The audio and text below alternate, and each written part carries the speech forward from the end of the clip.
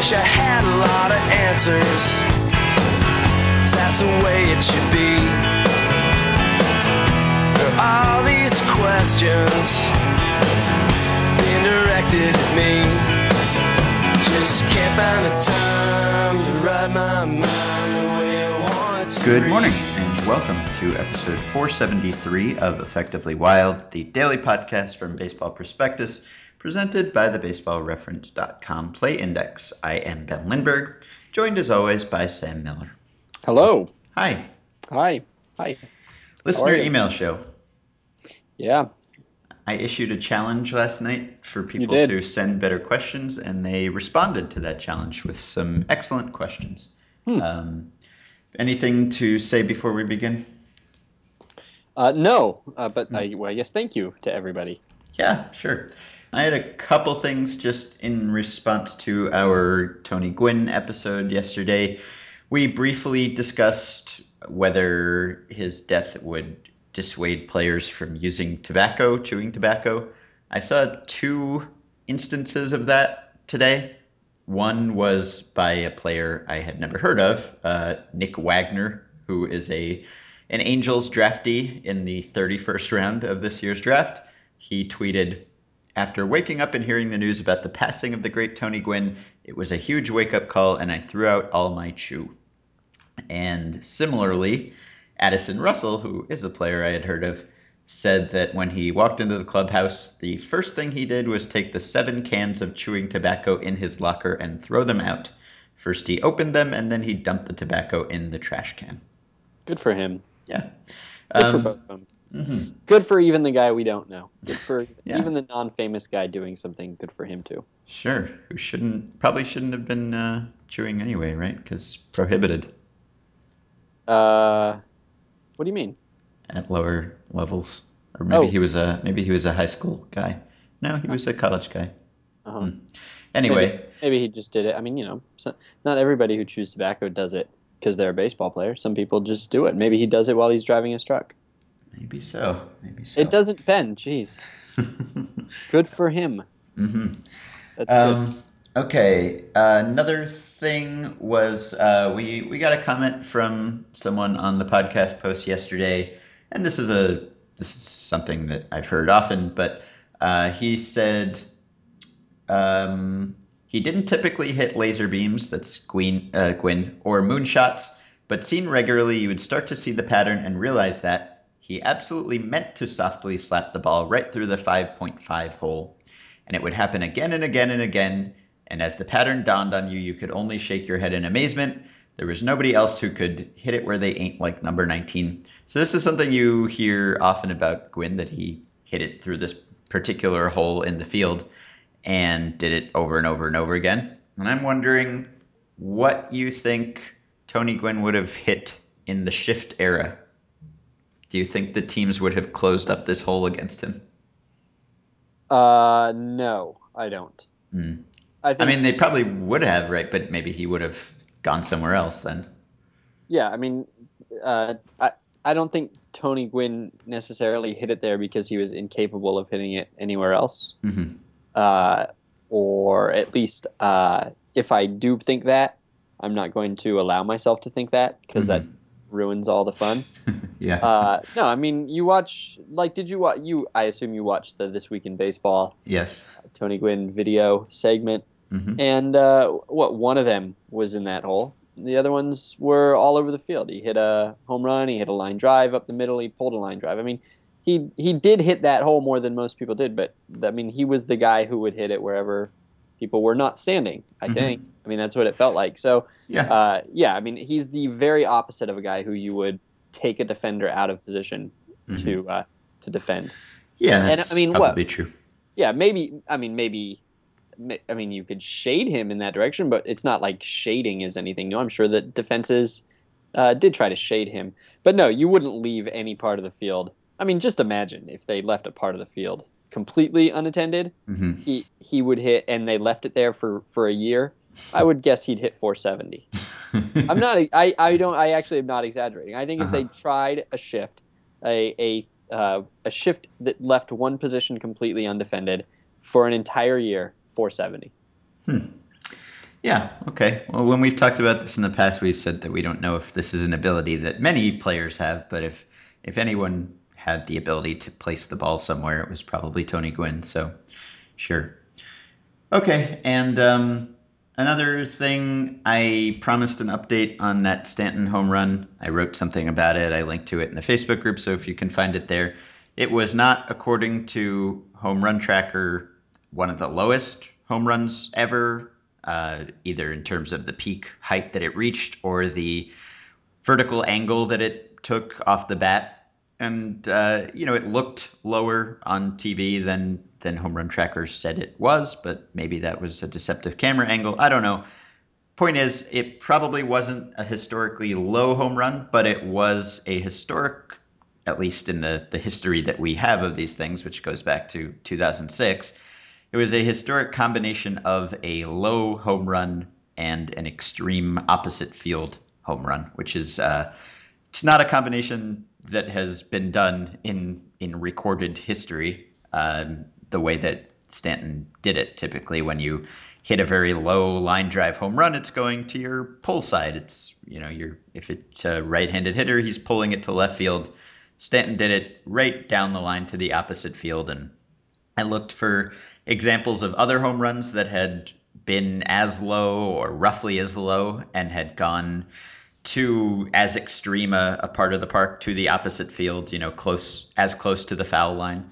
And there wasn't one. The closest one, and it wasn't really all that close, was Giancarlo Stanton. So he is the closest comp to himself, and even he wasn't that close a comp to that home run. There was one that was very close by Justin Morneau, which was hit in 2006, which was his MVP year, and it was described as a low line drive down the left field line, and or down the right field line, I guess. He's a left-handed hitter, and maybe that was close, but we can't tell because that was ancient history as far as online video archives are concerned, which is kind of crazy. We can't look up a play from 2006 or 2007. It's just shrouded in the mists of time, unless you happen to tape that game for some reason. And of course, it's somewhere. It's buried in the MLB archive somewhere. But for you and for me, that game might as well have been 1906.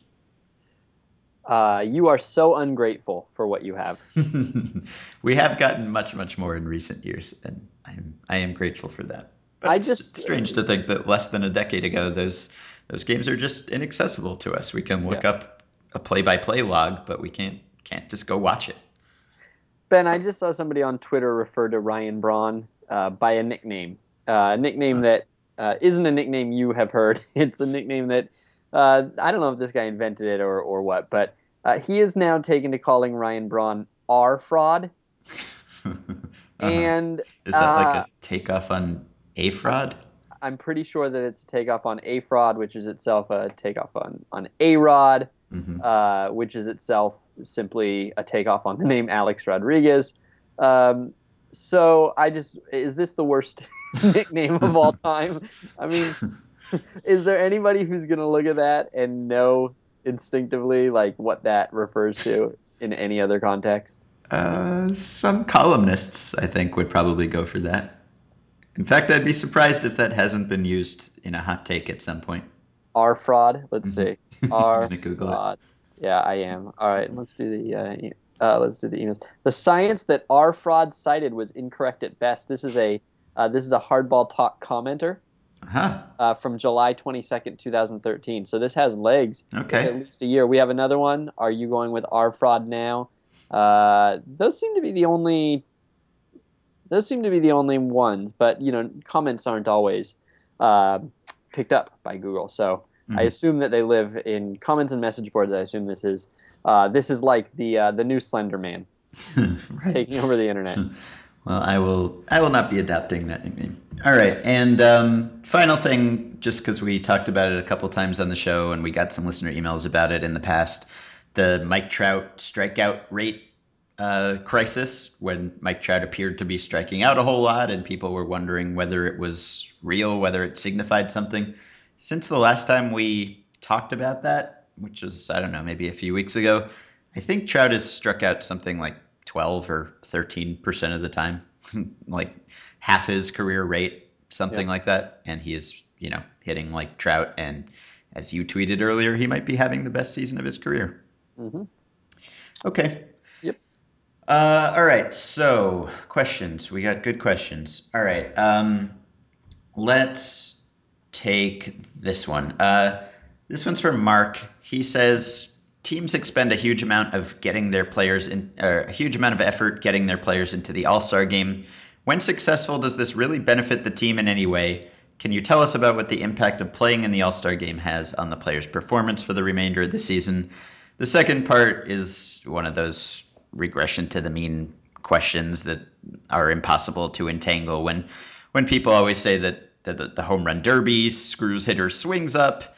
In many cases, it doesn't. If you look at all home run derby participants and whether they hit more homers before and after, I think maybe there's some tendency for them to hit more before the home run derby. But again, it's because you get selected for the home run derby because you're hitting a lot of home runs and you are likely to regress from that point. So same thing with the All-Star. If you have a great first half, you get elected to the All-Star team. Odds are more often than not you're going to decline, more often than you improve thereafter.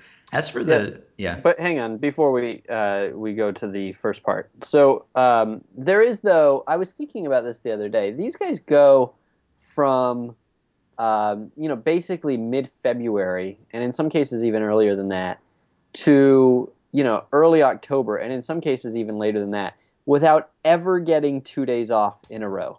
Mm-hmm. And I mean, we have jobs. We know how nice it is to have days off, and how we live for 3-day weekends and such.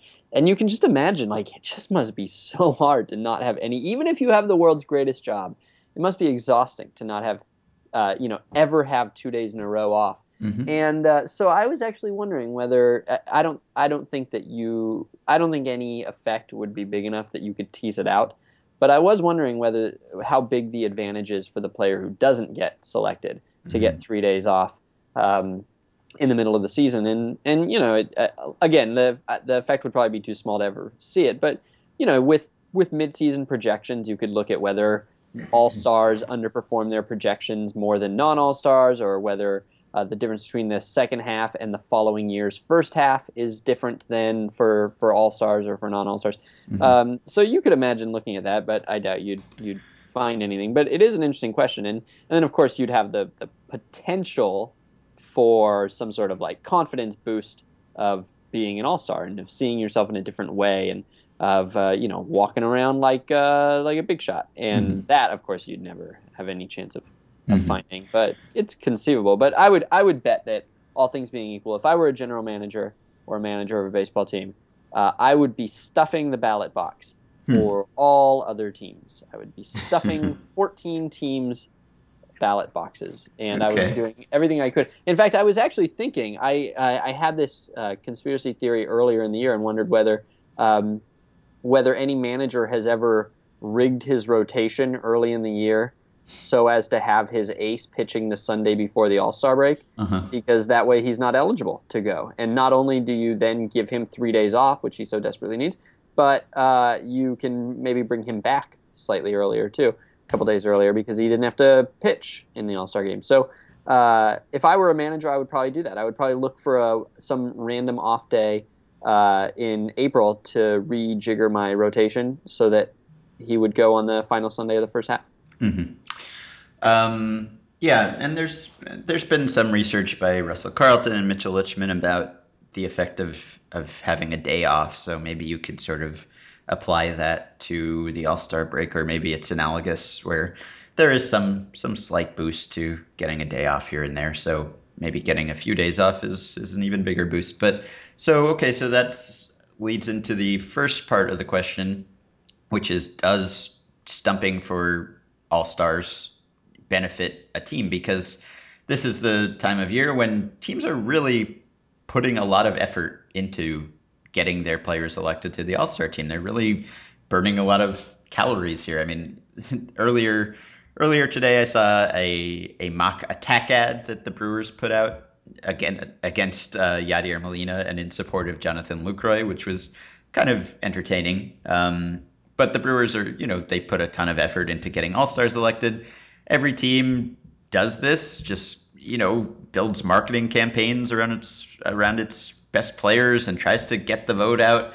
So I wonder whether this is it blind, rah-rah rooting stuff, like, hey, we should just support our best players, or is there some economic motivation for this? Have teams done the research and said that having an all-star in this high-profile national televised game leads to some amount of revenue, some number of caps and jerseys sold, some number of new fans converted? Would you guess that this is based on any hard numbers, or is it just it feels like a thing that you should do?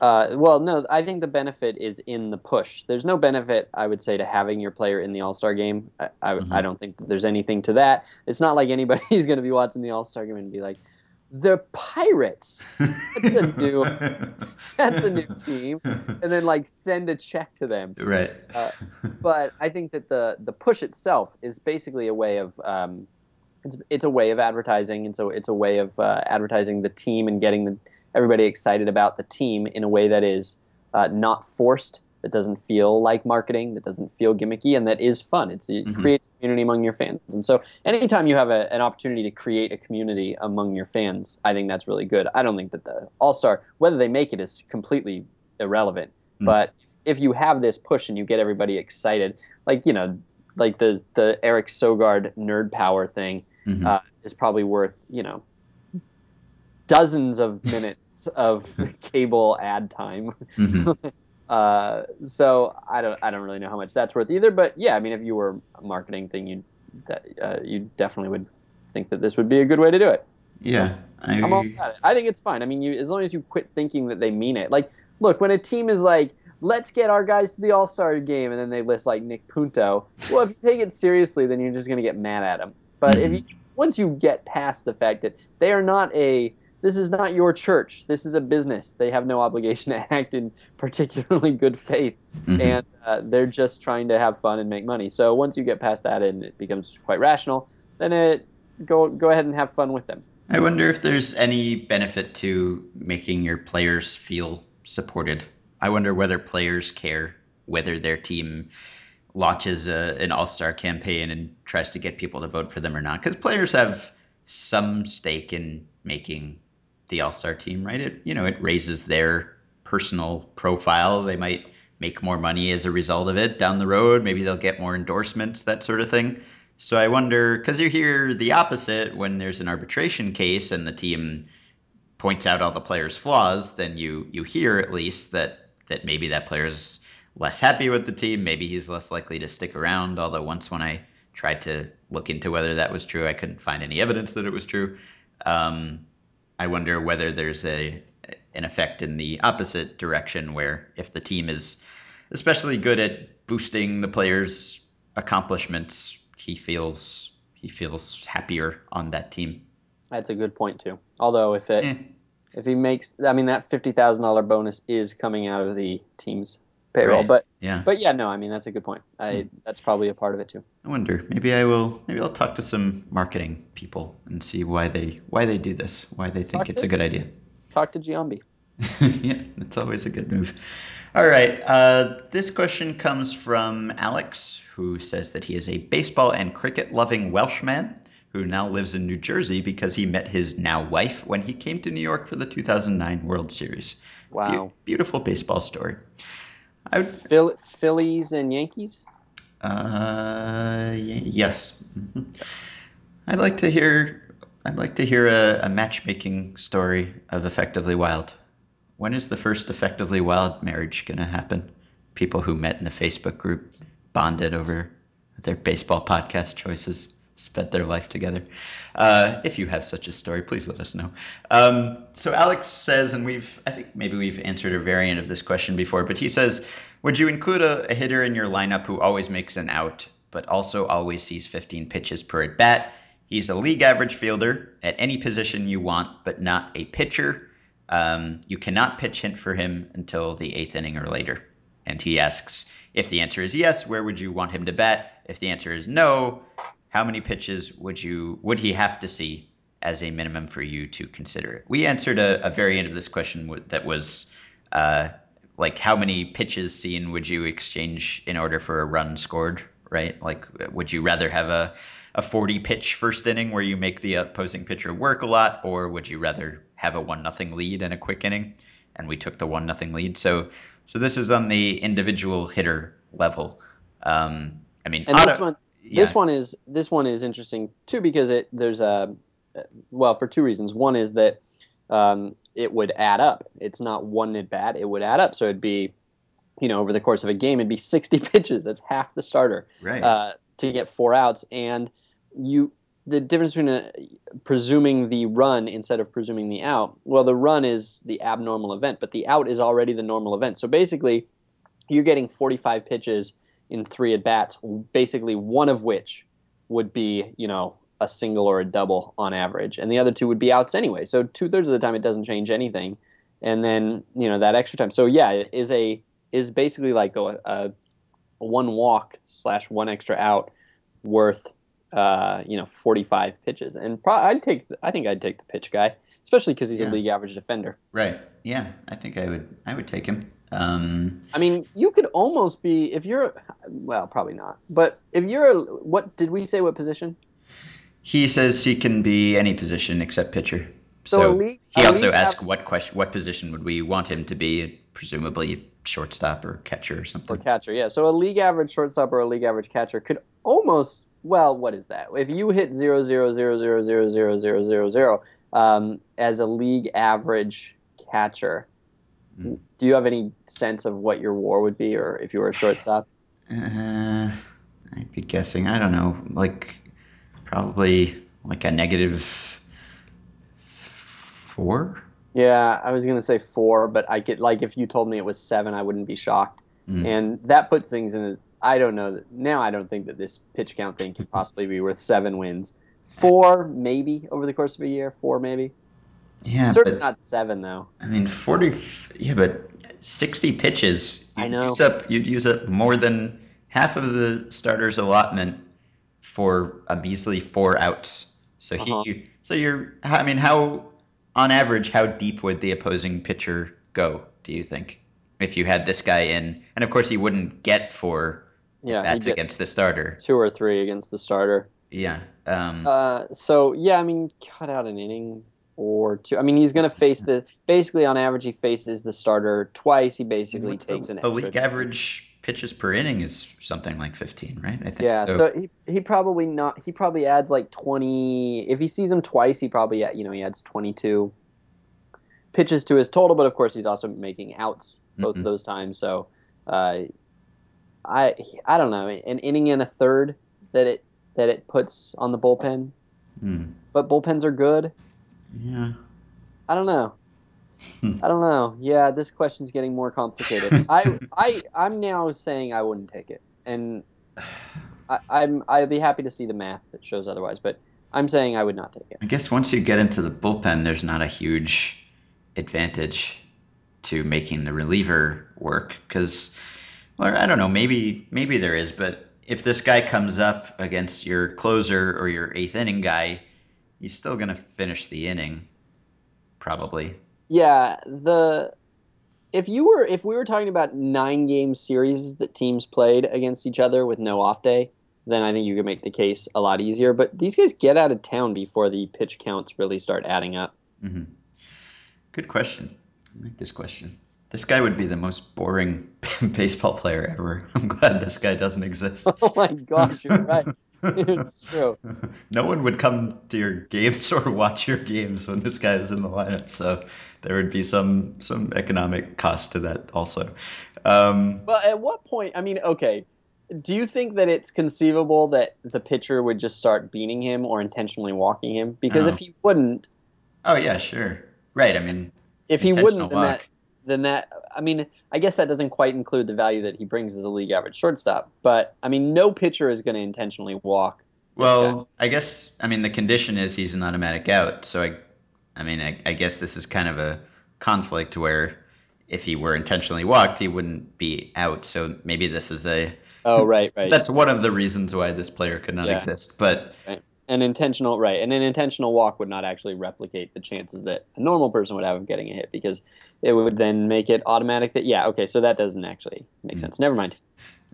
that's the part that doesn't make sense. All right. Okay, well, since we're talking about hit by pitches, this question comes from Stephen Shaw. I want to say that I am new to thinking about baseball with a sabermetric mindset. I played college and semi pro ball for several years, and one thing always bothered me about the on base percentage calculation. Hit by pitches are hits by pitch? Hit by pitches? Hit by pitches. Yeah, okay. Hit by pitches are figured into the calculation, and although I understand for a true on base average this variable is needed, I do not feel it is appropriate to include this in OBP as a way to evaluate a player. From my experience, the batter has little control over hit by pitches. I realize that some guys, more so in college than in the pros, crowd the plate or take one for the team, but this seems less likely to happen the further along players advance in the game. I have read that a player's hit by pitches actually do stay somewhat consistent from year to year, but it seems to me that to more accurately evaluate a prospect, management might want to pull out these hit by pitches when using OBP to choose a player. Please tell me if I am totally off on this. So there was a post by Ryan P. Morrison at Beyond the Box Score that I found just Googling this question. It came out earlier this year. And he was citing the hitting stat correlation tool that Steve Stout built at Hardball Times, which tells you the year-to-year correlation of all manner of hitting stats. And from 2007 to 2013, according to this tool, the year-to-year correlation for hit by pitches per plate appearance for hitters with a minimum of 300 plate appearances was 0.62.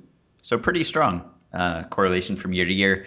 Not as strong as the correlation in walk percentage, which was 0.75, but not all that far off either. So there's certainly something to it. We see the same guys often at the top of the hit by pitch leaderboard every year.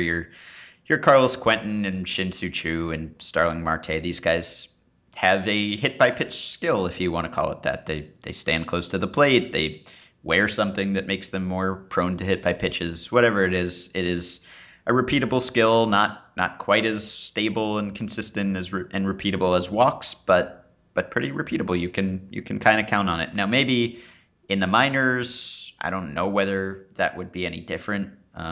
Pitchers have worse control, so I don't know. I mean, they walk more guys and they hit more guys, I would assume. So, or maybe not because the hitters aren't as good. I don't know, but it seems to me that it's a valid way to evaluate a hitter. You certainly wouldn't want to toss it out. Maybe you'd want to, if you want to get really granular about everything, you could separate out the walks and the hit by pitches when you're doing a projection. But it's certainly something that you should take into account. Yep. Okay. Couple catching questions. This one comes from Steve. Which takes better stuff from a pitcher, a called strike or a swinging strike? We answered that recently. At least the swinging strike rate tends to be more predictive, right, of future swinging strike rate than the called strike rate is of future called strike rate. Yeah. And then I don't know whether that means better stuff. I guess depends how you define stuff, but yeah, probably. So the related question from him: can a catcher influence a batter's swing through something like body or glove position? I would say to a slight extent. I've seen this happen. I wrote an article once about Eric Kratz, the backup for the Phillies at the time and for the Blue Jays now, who did a thing when I was watching where he pounded his fist into his glove inside on the batter and then moved to the outside part of the plate, as if to confuse the batter about where the pitch was coming in. And I've seen or heard the same sort of thing with certain catchers will stomp on the plate. You know, they'll try to be very loud as they move around to give the batter the impression that they are setting up in a certain place, and then they will stealthily try to set up outside or inside wherever they were not making that decoy noise. So sure, maybe there's something to that, or maybe if the catcher knows that the hitter is peeking at the glove position or something, maybe he can exploit that in some way. I wouldn't expect it to be a huge effect. Another catching question that we got from Eric, who says, on Tuesday, Ben wrote about Glenn Perkins' criticism of Josmil Pinto's defense and pitch framing. In the article, Perkins also mentions that Pinto has a big league bat. If a catcher was only good at hitting or defense/framing, what stats would you use to determine when his positive impact wasn't worth what he did in other areas? Is there an offensive or defensive baseline that could help determine when a catcher's liability in one area is too detrimental to keep him in the lineup? And that was kind of my point in the article, is that teams have to decide where the break-even point is. So Perkins was somewhat surprisingly publicly complaining about Pinto's lack of framing ability, and he was sent down by the Twins, at least in part because of his defensive shortcomings. And so they evidently decided that his pretty good bat didn't make up for the defense. And then on the other end of the spectrum, we've talked about, say, Jose Molina, who's the great receiver but is not hitting at all. Still no extra base hits, by the way. So I think it's probably a pretty simple equation. It's runs saved and runs scored. You just have to add up the numbers, really, and find out whether he's coming out ahead or not once you figure out how far above average or below average he is defensively and offensively. So that's about what it boils down to.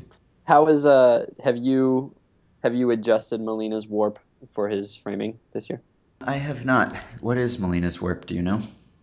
I don't, but I can look at that while you look at the other. Okay. All right. What have you been up to lately? What have I been up to? I've been looking at Jose Molina's extra strikes added. No, I don't mean. I'm just making small talk. I know. It's negative 1.2, so he's roughly 12 runs below replacement level. And he is 11 runs above average framing wise. Above average though, so yeah. I think that the average above average, is what we use for that. Right. Yeah. So I guess he's just about breaking even. Just about, yeah. So, although he's also not a good blocker. But that's theoretically part of his warp, but theoretically, but maybe it is. Is it? I don't know if it is. He's I don't know either. He's negative 1.2 in blocking runs. However, once you include, some regression for what we suspect to be his true talent at the plate, nobody really thinks that he would hit this badly over the course of a season. Probably, right? Probably not. No. Okay, you want to do the play index segment? Sure. Let's do the Astros one first. Oh, okay. Well, I'm saving a good question for after play index. Okay, yeah, no, I'll do play index. Yeah, okay. So, we people, actually, I was going to say people have been talking about the All-Star game. Those people are us. Yeah. We're talking about the All-Star game, and we're talking about All-Star players. And I started thinking about Josh Donaldson, who last year was so incredible and didn't make the All-Star game. And so Play Index has one thing you can do is you can filter for players who have or have not ever made an All-Star game. So I wanted to see what the best seasons are by a player who never made the All-Star team. So not the best seasons that didn't make the All-Star team, but the best seasons by players who never ever managed to make an All-Star team.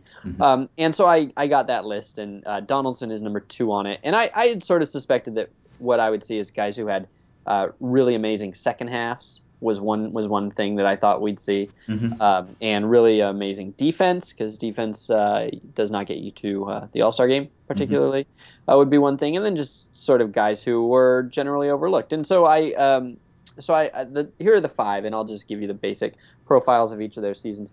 The 5th best is so I'm going to start from the top. So the best is John Valentine. This is by WAR, by Baseball References WAR. The best is John Valentine.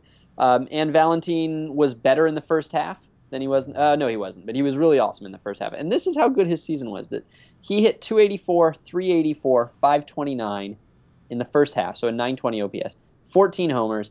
He was a plus 23 defender at shortstop, and that was his 3rd year in a row where he was like plus 15 or better So I mean, this was not a 1 year blip. He finished ninth in MVP voting that year, so he was not overlooked by baseball. But he didn't make the All Star game. Josh Donaldson is number 2. Donaldson last year was better in the first half as well. Quite a bit better in the first half. Had a 920 OPS or 910 OPS, 16 homers. Also a very good defender, so that's holding up. Plus 12 defender at third base.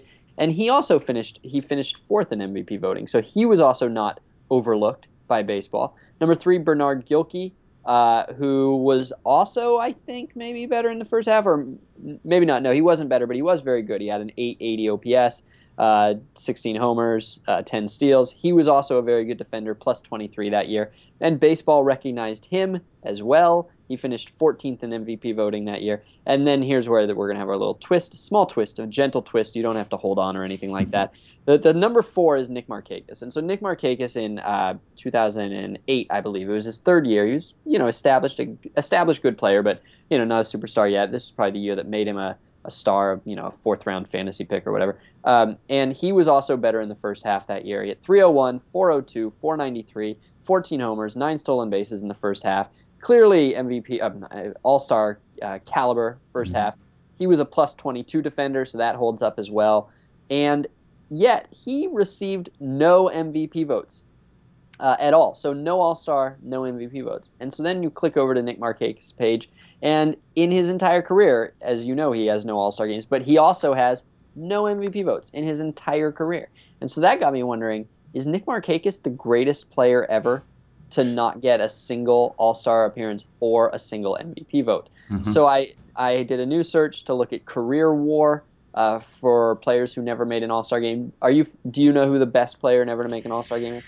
It's usually Tim Salmon is the one cited, right? It is, yeah. Tim Salmon is almost always cited. Kirk Gibson has a little bit of a case. Kirk Gibson's interesting because he won an MVP award, but didn't make the All-Star game that year. But actually, by Baseball Reference's reckoning, Tony Phillips is the correct answer by a pretty healthy margin. But you can make a case for any of those three. And you might be able to make the case that Eric Chavez is the best peak player who never made an All-Star game because he was an MVP vote getter year in, year out. Six Gold Gloves in a row, I think. Silver Slugger a bunch of those times. How do you win Silver Slugger and Gold Glove and not make the All-Star team? It's a question that really will never be answered. But he did it. He did it in 2002. So now I want to see if Markakis is the best. So he is the 36th most career WAR for a player who's never made an All-Star game, but he's only ninth for All-Star game and MVP vote-less players. Number 8, Randy Velarde. Number 7, Casey Blake. Number 6, Rick Dempsey. Number 5, Stan Javier, which is kind of shocking to me that Stan Javier is that high. Number 4, Bill Bratton. Number 3, Bob Bailey. Number 2, Jose Valentin. But all those guys are only 7 wins in total. The most, Jose Valentin, not John Valentin, by the way. John Valentin and Jose Valentin are right next to each other on this leaderboard. Right next to each other. Easily confused for each other.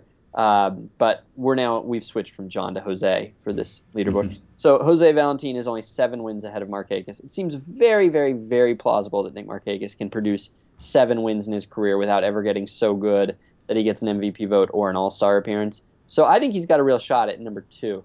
But number 1 is going to be tough. Number 1, 10 wins. Well, not that tough, but 10 wins ahead of Nick Markakis. Still active. No All-Star games. No MVP votes. 33.7 career WAR. Roughly twice what Jim Rice has, probably. I don't know. Do you have a guess who the best player to ever not make an All-Star team? And he's still active, Ben. He's still active. And he is a guy who is, I don't know, when he's a free agent, there's an impression that he's undervalued and makes you wonder maybe where the idiots, because he never gets paid very much.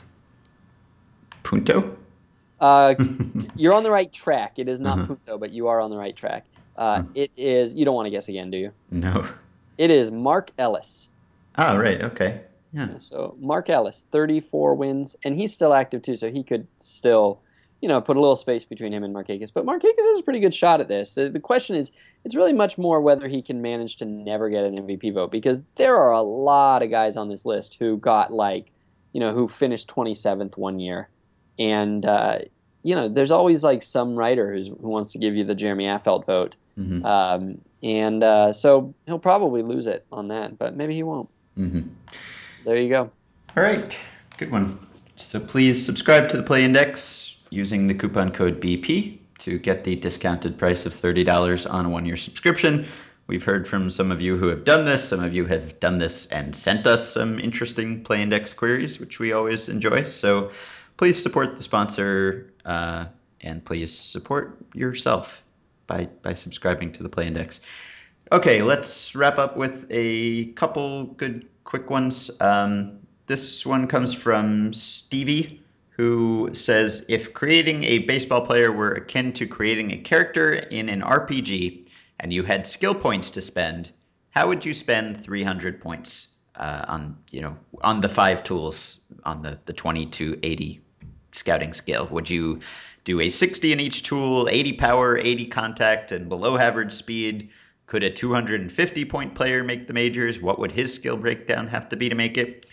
Seems to me that clearly the best player with 300 points would just be an 80 contact, 80 power, 80 field guy with 30 arm and 30 speed, right? Is there a better way to allocate those points than that? Well, you could not possibly be an 80 field with 30. Right, that's hard to do. You'd have to be the best positioned player ever. You had to have some kind of preternatural ability to sense where the ball was going to be hit, and you'd have to have incredible hands so that you would never flub a ball hit to you.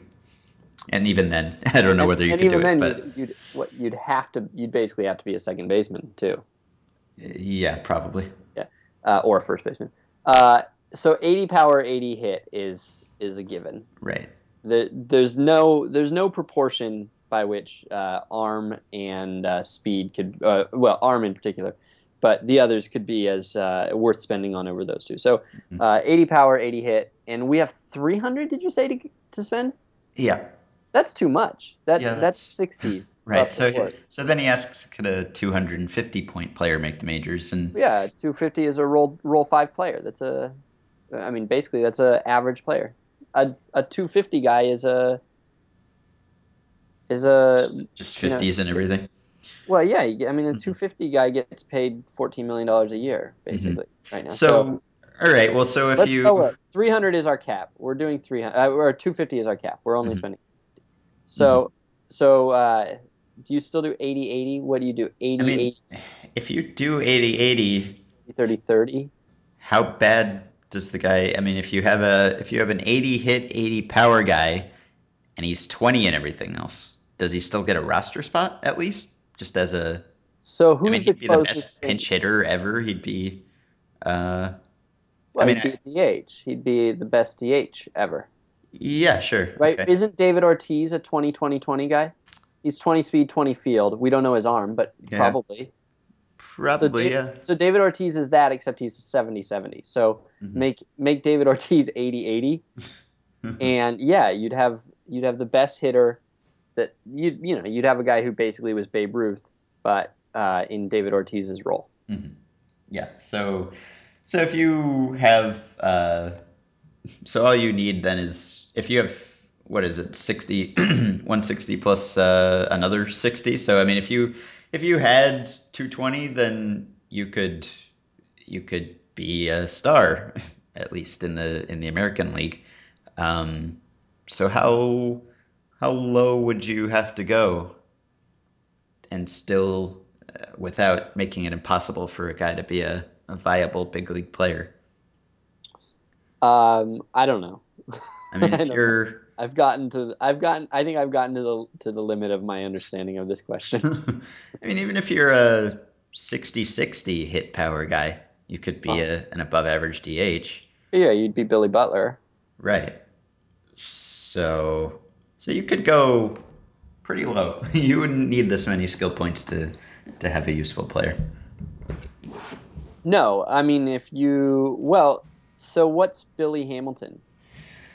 Uh, 80, 80, what, 80, 50, 30, 30, 30, or something like that? yeah, I don't know. 80, Maybe 80, 30, 40, he's 30, 30? maybe he's an above average fielder. Maybe he's a 55, 60, or maybe, Uh-huh. maybe, and then I don't know. I don't really. I mean, his arm is. I don't know what his arm is. Um, and his, yeah, I don't know, something like that. Like 30 power and 40 hit or something. Yeah. It's hard to say. But we take power and we take hit over everything. So that's the answer to Yes. the question. And then what's your third? We've talked about this before. I Mm-hmm. take speed because I think that speed is not that useful in isolation, but it makes everything else better. And so Right. so speed is always my next, and then I Yeah. I mean, that's going to be built into the other categories, though, right? I mean, that's going to be built into your hit tool if you're a guy with great speed who can beat out infield hits and let's bumps. do the Astros one. Okay. All right. This question comes from Eric Hartman, who asks, how many games would the worst team in baseball, say the 2013 Astros, win if they started every game up 1-0? So there's two simple ways you can do this. There's one really simple one that isn't that accurate, but still is kind of interesting because this gave me another opportunity to use Baseball Reference Play Index. They have teams record by whether or not they're leading in each inning. So basically, like you can find out if a team is leading after six, how often do they win? If they're trailing after five, how often do they win?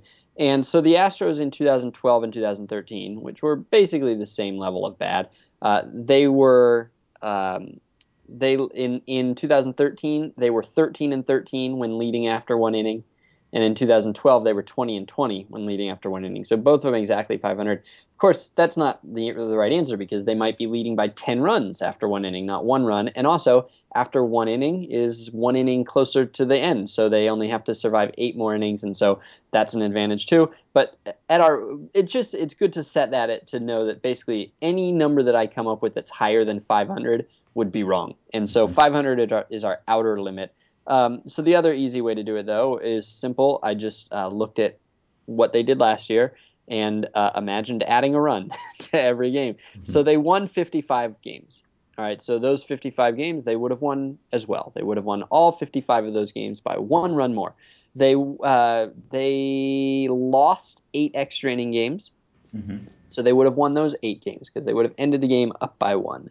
So now we're up to 63, and they lost 29 one-run games, which is itself amazing. They lost 29 one-run games, and so those 29 games would go into extra innings. And so now we have to figure out how many games that go into extra innings do we think the Astros would win? What's your hunch of what the Astros of 2012 and 2013 would be worth in extra innings? I don't know. 38%. Okay. So they played 42 extra inning games from 2011 to 2013. In those 42 games, they only won 10 of them, so about 23, 24%. So if you attribute that winning percentage to the 29 games that they would be playing extra innings, they would have an extra 7 wins. So that gets them to 70. So the Astros of 2013, if you spotted them a run every game, would win 70 games. Okay. All right. Although here's the thing, though, they didn't actually play 29 extra inning games. Of course, they played like 10 extra inning games, I think, Mm-hmm. and no team ever plays 29 extra inning games.